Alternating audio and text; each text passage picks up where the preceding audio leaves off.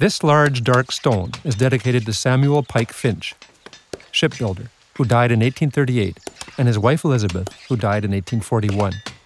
The stone, erected by their surviving adult children, also commemorates their 3 little brothers who all died when they were still infants.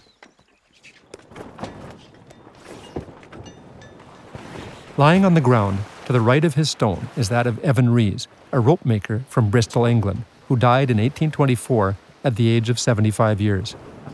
Judging from the size of his stone, Evan Rees must have had a successful career, making ropes for the rigging of the tall ships launched in Quebec City and supplying ropes for the hundreds of sailing ships that came into the port each year.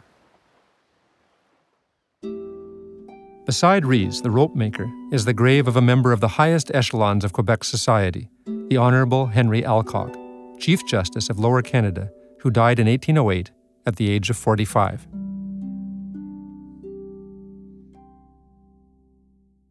Turn around and continue along the path to a dark green stone.